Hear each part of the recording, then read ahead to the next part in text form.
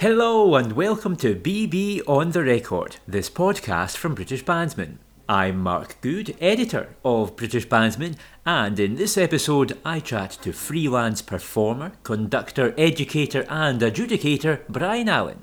Brian has enjoyed a long and distinguished musical career, from travelling the world with celebrated chamber group Fine Arts Brass to staging the Brass Explosion festivals in Birmingham and guiding the next generation during his tenure as head of brass at the Royal Conservatoire of Scotland. The 63-year-old was recently diagnosed with Parkinson's disease, but he isn't letting it get him down and is in the midst of a fundraising drive to help support young people to buy brass instruments. It's seeing him aim to walk 500 kilometres and run 500 more. Brian reflects on his career and returning to his banding roots, but begins by discussing how his crowdfunding project came about. Well, it came about mainly because, as people might have picked up from my Facebook post, I was diagnosed with Parkinson's disease a few months ago. It wasn't really obvious on my Facebook post. I sort of did it in a subtle way to sort of drip feed the information, and I have been telling it to people. So this is a way of just extending that news a little bit further to those that didn't pick it up from that situation. So I thought it would be nice for two reasons, mainly to try and do something nice and raise some money to help young brass musicians, but also for my own physical health, because one of the best things to do with Parkinson's is exercise. So I thought, here we go, 5K a day. Let's just go for it. So how is the running and the walking going then? Where are you in terms of getting to that 1,000 kilometre target? Well, I'm literally, I reached 400 kilometres. I actually started the fundraiser in December, but through entirety of November, I'd also been practicing. So I did it in November as well, but I'm not counting that towards the final target. So I started counting the kilometres in December, and I've literally, in December, I did on average just over 5K a day. And then in January, I upped it to 6.5. And in February, I've been doing 7K a day. So I'm just trying to increase it a little bit as I get there. And there's only literally, since Christmas, there's one day I haven't done it because it was my mother-in-law's birthday. But other than that, we've been to the gym or we've been walking outside and running. And Heather's been joining me as well. So we've been doing that every day since then. So it's going very well. I've reached about 40% of my financial target and 40% of my running target as well. How are you feeling within yourself as a result of the physical activity?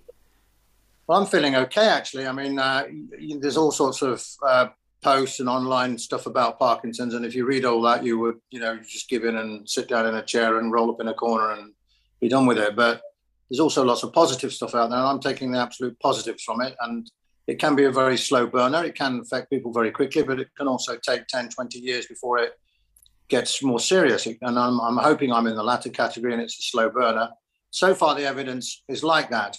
I'm on medication and it seems to be working quite well.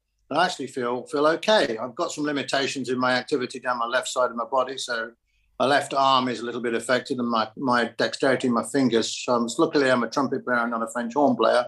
Otherwise I'll be absolutely snookered. There'll be no more Visuti fingering exercises to be done because I can't really move my fingers very well in my left hand. I've got some pain in my left arm and my left leg and left arm have a little minor tremor, but it's not inconveniencing me too much. And there's nothing that I'm not able to do at the moment. So I'm just trying to keep as busy as possible. And things like conducting help, and certainly the running and the walking help tremendously. So I'm not letting it get me down, basically. Well, it's great to hear of this positive attitude and this resilience. On your fund, how's it going to work and who's going to be eligible to benefit from it?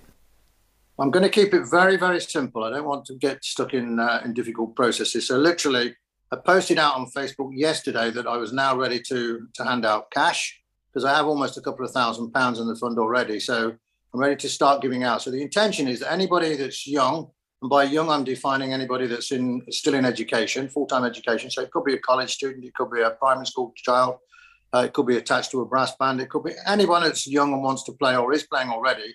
If they need help to buy an instrument, so it could be that they just want some cash towards the cost of it. I might give them £200 or £300 or £400 or something like that. I also have some instruments, a couple of my own trumpets I'm adding to the fund to loan out. And Buffet Crampon, I met with you and Miko the other day. They've given me a Bassing Protege cornet, which is still to be handed out. And there's various other offers of instruments coming from some really nice people that have got in touch with me. So there's two things. There's the cash to hand out to help people buy either instruments or accessories, or there's the actual instruments to loan out. That's how it's going to work. And literally all they have to do is write to me with one letter of recommendation, or email me, or write to me, or Facebook me, and then just plead their case. And then chances are they'll get some help. I'm sure there will be people listening who may wish to donate or support your project. So where can they go to do that?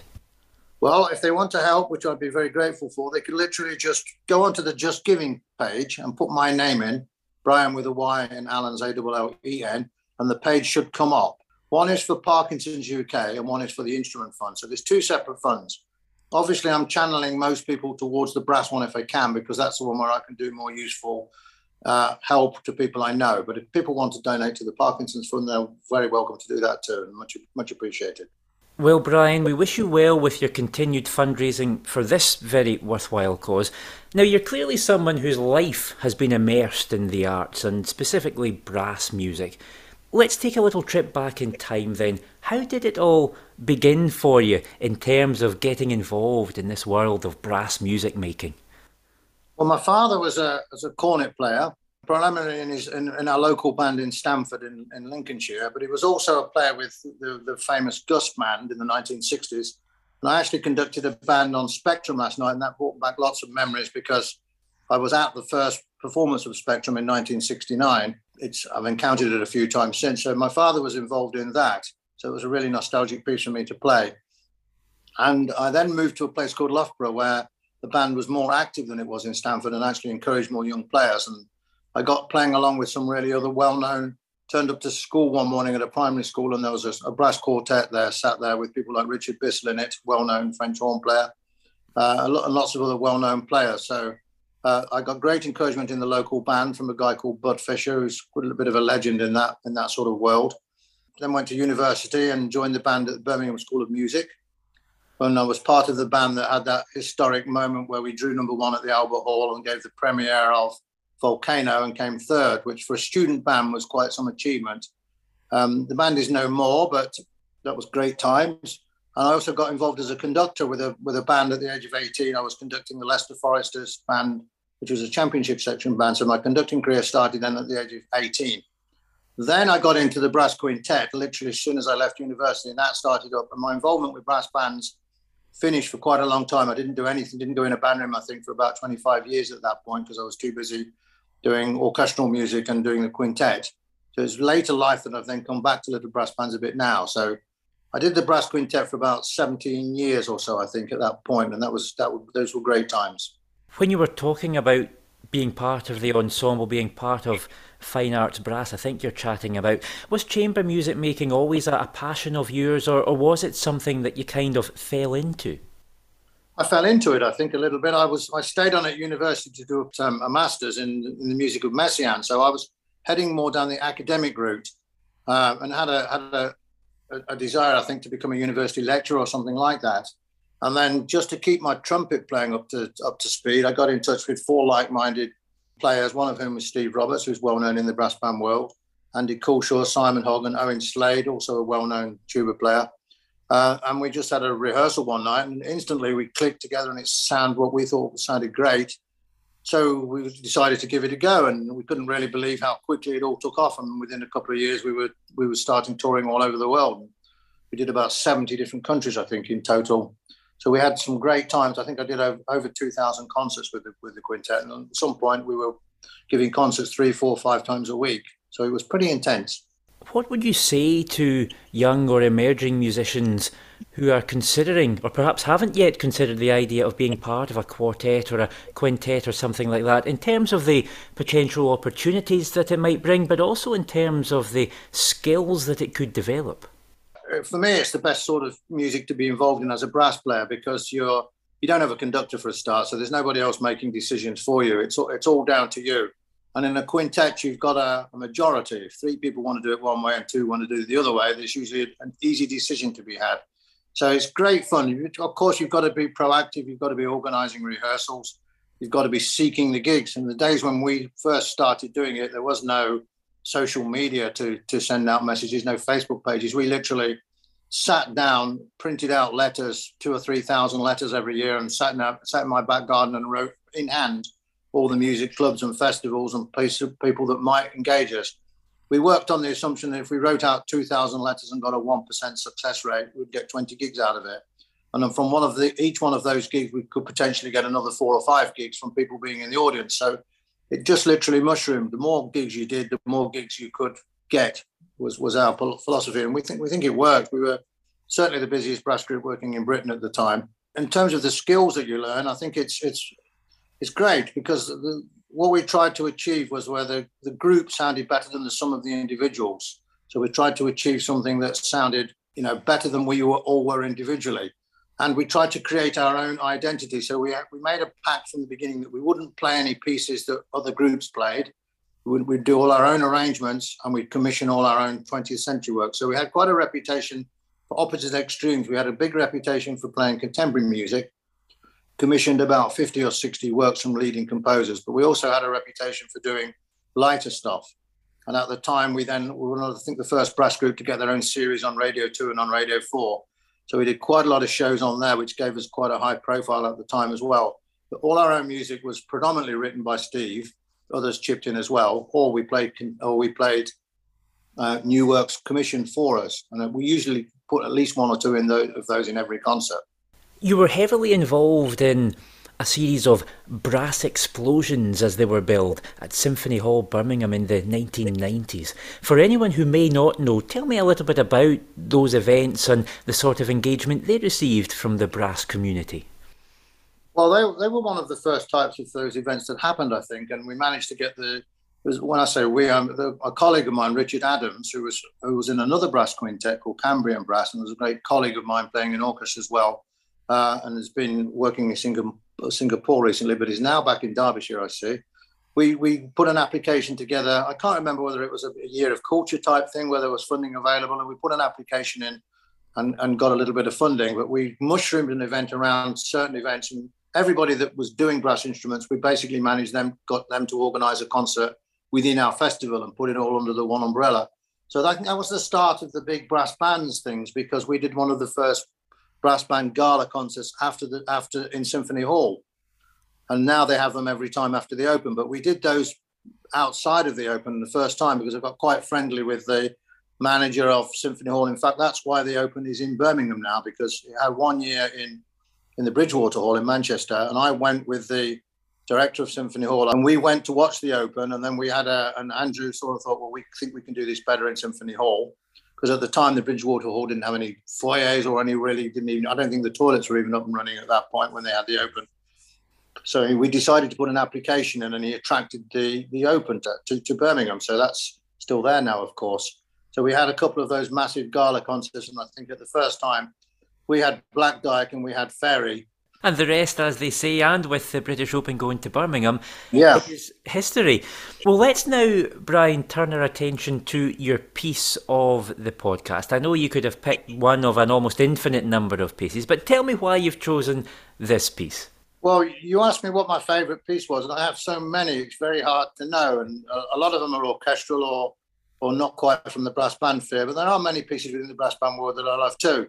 And usually one of my favourite pieces is one that I've just been working on. So I literally just done a rehearsal on contest music and on Spectrum. So both of those 2 pieces came to mind. But then I thought, we just did a concert, 150th anniversary concert with Whitburn last weekend. And we had the great Mike Lovett as guest soloist with us. And one of the pieces we played in that was a Louis Armstrong medley, which I thought was great fun and loved as well. So, and I happen to know there's a recording of that available. So that would be my choice, to just put something very current and easy listening for everybody to also hear Mike play as well.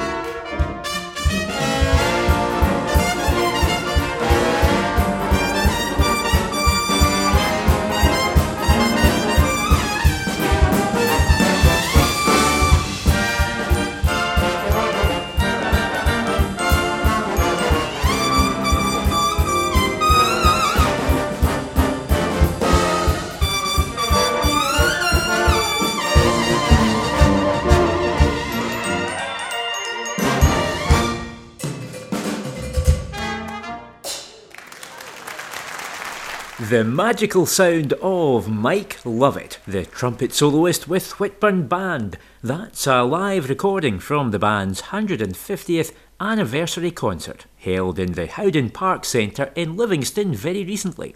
It was the piece of the podcast as chosen by my guest today and the conductor in that recording, Brian Allen. Brian, a major part of your professional life has been spent at the Royal Conservatoire of Scotland in Glasgow, formerly the Royal Scottish Academy of Music and Drama, where you were head of brass and instrumental performance. It's a busy brass department, perhaps slightly smaller than some of the other conservatoires, but that offers plenty of opportunities. It's also rather a close-knit department. How do you look back on those years at Scotland's National Conservatoire? Well, I look back on the years with great fondness, of course, Mark, because you were one of the students there, and it was there's so many people that have passed through the building while I was there, and to now sort of see what they're all up to now is just great and very encouraging. Everybody seems to have found their niche, even though you weren't quite sure at the time when people were at college exactly what they were going to be doing 10 years' time. They all seem to have found their role in life. I mean, literally for me, that was the first job I'd ever applied for. But after about 15, 16, 17 years of touring around the world and sitting in the back of the same car with the same 5 people for an awful long time, I thought it was just time for a change. And I'd always fancied a job like that in education. I thought it was not really a lecturer's job as such. And this job came up and I was fortunate enough to get it. So I absolutely loved it. But again, after about 16 years of that, you get tired down in academia. And the further you go higher in an institution like that, I started off just as head of brass and was really very closely involved with the students. But as the years went on, I got involved in the conducting course. I was involved in organising the orchestras. So other things took over a little bit and I got less involved with the brass players and the job became not less enjoyable, but slightly different. And then again, after 16, 17 years of that, I thought it was time for a change again. But great times and I have many memories. And actually, as part of the fundraiser, what I'm thinking of doing at the end of it, which should be around about June time, is organising a reunion of students that were at the college when I was there. Because I have seen a couple of Facebook posts from those students saying, when are we going to have a reunion? So I thought it might be quite nice to try and organise something like that where people can come along and have a social event, but also play, put a couple of large ensembles together, and maybe have an auction or something just to finish off my target at the end of the journey. It sounds like a terrific idea and a great way, hopefully, to bring people together as well. Now, working in that sort of position as head of brass, I'm sure brings all sorts of interesting challenges at times. One of the annual challenges, I guess, was the fact that people would be coming to audition, and you'd probably have that balancing act, trying to find the right players for the college, but also the right instruments for the college's needs at that time. Just how much of a balancing act was that process each year? Well, you mentioned that it was quite a small department, so it was quite difficult to have the right balance of instruments. For instance, you played the bass trombone, Mark, and if we had 3 bass trombones, it was ideal. If we had 4, it was a bit of a glut, and if we had 2, it was a bit of a crisis. So just trying to achieve exactly the right numbers on those instruments and on tubas and things was quite difficult. We usually managed to get it, but the size of the department was about between usually 40 and 50 students. So we needed on average about 10 or 12 trumpets, similar amounts on the horns, similar on the trombone, 4 or 5 tubas and that sort of thing, to have a functional department where you could have good ensembles within each year group, but also overall. I think mostly we achieved that, but you're open to whether people decide to come or not. So one year, for instance, I offered 6 French horn players. They were all good, so they got offered everywhere, and none of them came. And then the following year, because we were a little short of horns, I offered 6 more horns, and they all came. So you know, it was, and that was completely out of my control whether people came to audition, whether they then accepted the place or not. But I think we did a good job in persuading people. Once we knew we wanted somebody, the audition became a different sort of thing. The audition became us selling the college to the student, which I like to think we were quite good at. And as you say, the small department gave people fantastic opportunities to be in things from the word go. So I think, you know, it's a little bit out of the way for a lot of the students who live in England to come to Scotland, but what we offered there was very attractive prospect, and we managed to achieve that, I think. You were involved from around 1995 until about 2011, and of course we're now at 2022. But during your time there, Brian, did you notice a change perhaps in, I don't know, the standard of the students when they'd arrive in first year out of high school? Not really. No, I think, you know, in some years had some exceptional talent in, and other years were a little bit less consistent. But I mean, there's always been great young players out there, and it was our difficulty was attracting them to come to the college, because every good young player that's out there is going to be in demand from 4 or 5 different colleges. So, you know, there's only a limited talent pool, and there's several places all trying to attract that talent in. And we don't have quite the amount of scholarship money that some other places have to compete with. So we were competing with by using things like offering more one-to-one tuition, for instance, and having a bigger basket. I used to teach at Birmingham Conservatoire back in the 80s and 90s before I came up to Scotland. And literally there was a one-to-one lesson and very little else. There'd be a symphony orchestra and a brass band and things like that. But there weren't repertoire classes. There weren't all these myriad of small ensemble activities that go on in a college today. And all the other colleges are doing them now, but they weren't back then. So, you know, I think we led the way a little bit in that, in offering this basket of opportunities for students, and it's still going like that now. And in fact, we saw the fruits of that labour just recently. The brass department at the RCS, I think, was delighted to be able to perform again in front of an audience. Again, Mike Lovett was performing with the students just a few days ago. It's probably fair to say, though, that the RCS doesn't have an ingrained brass band culture in the same way that maybe the RNCM or the Royal Welsh College does. That said, in first year on the B.Mus degree this year is Andrew McMillan, a tenor horn player who I think might be one of the first tenor horn players to study on that particular degree. Was it ever an ambition of yours, Brian, to establish some form of brass band oriented course or degree to the conservatoire? Absolutely, it was a big old aim and ambition of mine to get some more brass band activity in there. But I ran up against several hurdles. There wasn't a problem with the college. The college were open to the idea, but with just a small department, we're only taking in 7 or 8 students a year. If we were to have a full-time brass band in there, which those students would need as an outlet for their playing, couldn't just ghettoise them. They'd need to have regular activities to play in. in order to do that, we'd need to have tenor horns and baritones taken in. And then we would have to sacrifice by not having as many trumpets or French horns or trombones. And it was just not possible to achieve that balance. And also, we'd always need 3 tenor horns minimum, otherwise the band wouldn't function. We'd need 2 baritones. You know what the instruments are. And we didn't have 5 or 6 of those seats. We didn't have soprano, cornet players and all these sorts of things. So it just became too difficult to do that without compromising our other activities. So we decided that the best way to do it was to have a brass band, which did function every term, but didn't meet every week, so that the same players could get experience in a symphony orchestra, a wind orchestra, a brass band and a brass ensemble. And those that were really keen on it, we would encourage them to go and play with the bands in the town, like Whitburn and the Co-op and places. So we would be then helping all the local bands as well, ideally, and our players would still be able to get their brass band activity without it all coming at the college. Good brass playing, of course, is good brass playing in whatever context. Every trumpet player I know professionally started on a cornet, and most of them still play. And there's a strange brick wall between the brass band world and the orchestral world, and really it doesn't need to be there. It's just music, and it's just a brass instrument. They're the same instruments pretty much.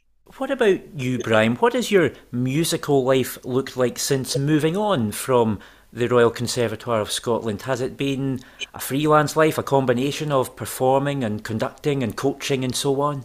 It's been exactly that, Mark. It's been playing, teaching, adjudicating and conducting. And initially, one of the things that I hadn't done a lot of in my earlier career, I played in orchestras a lot, but I hadn't done a lot of the really massive orchestral pieces. So one of my first goals was to immerse myself as a freelancer in orchestral activity. And I was very lucky for the first few years that, literally the day I came out of college, my next gig the next day was a Shostakovich 5 with the BBC. And I also did a Mahler 5 the following week and a Prokofiev 5 the week after that. So all of the nice, fantastic big symphonies.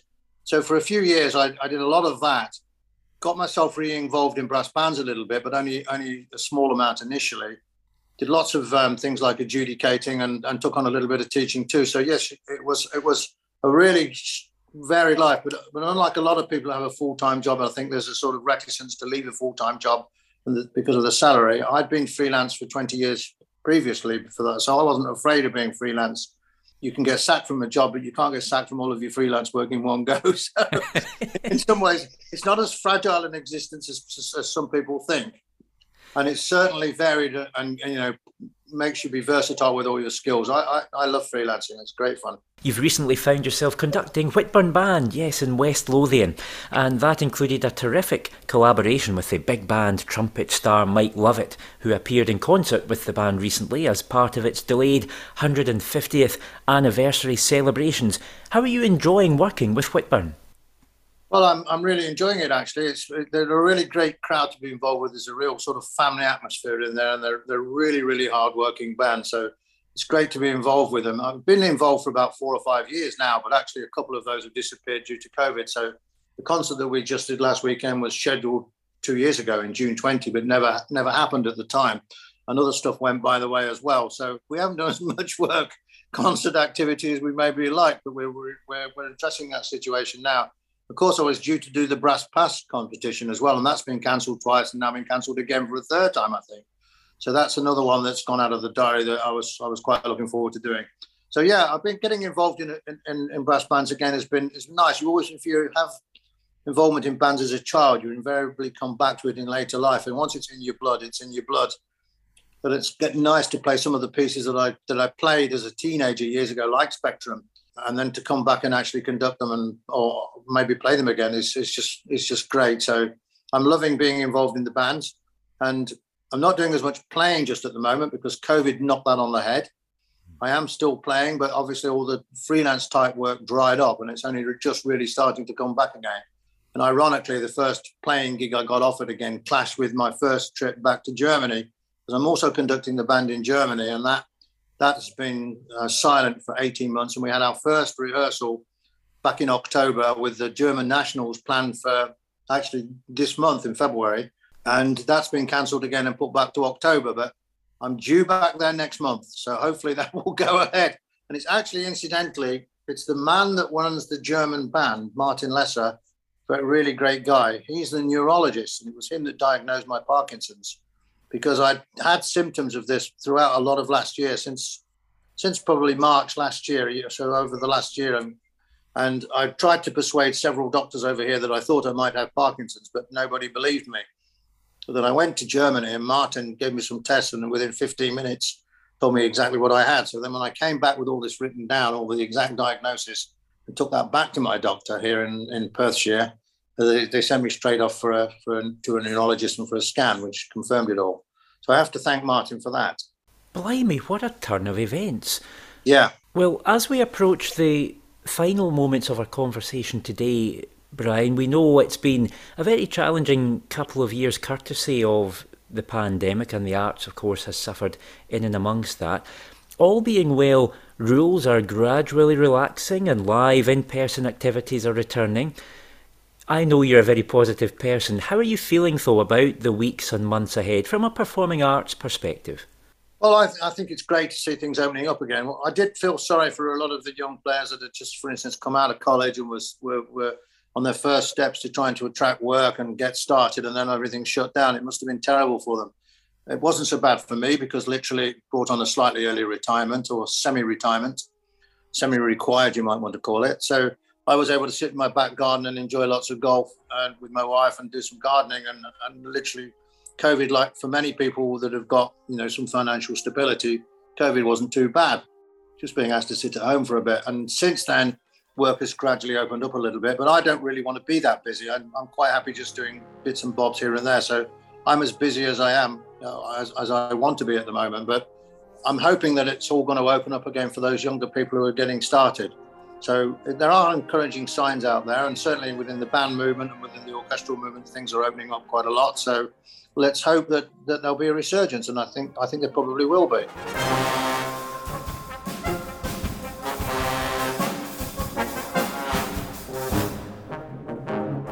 That's it for this episode of BB on the Record. Thanks to Brian Allen, and thank you to you for listening.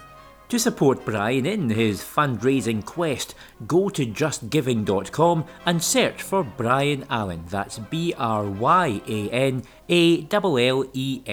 You can enjoy a digital subscription to British Bandsman. It costs just £42.99 for 1 year. For the latest news and interviews, make sure you don't miss out. Go to britishbandsman.com and click on subscribe. As for this podcast, you can find it on Apple Podcasts, Google Podcasts and Spotify. Or just ask your smart speaker to play the BB on the Record podcast. Please leave a review if you can, the more the merrier. Join me next time on BB on the Record. Bye for now.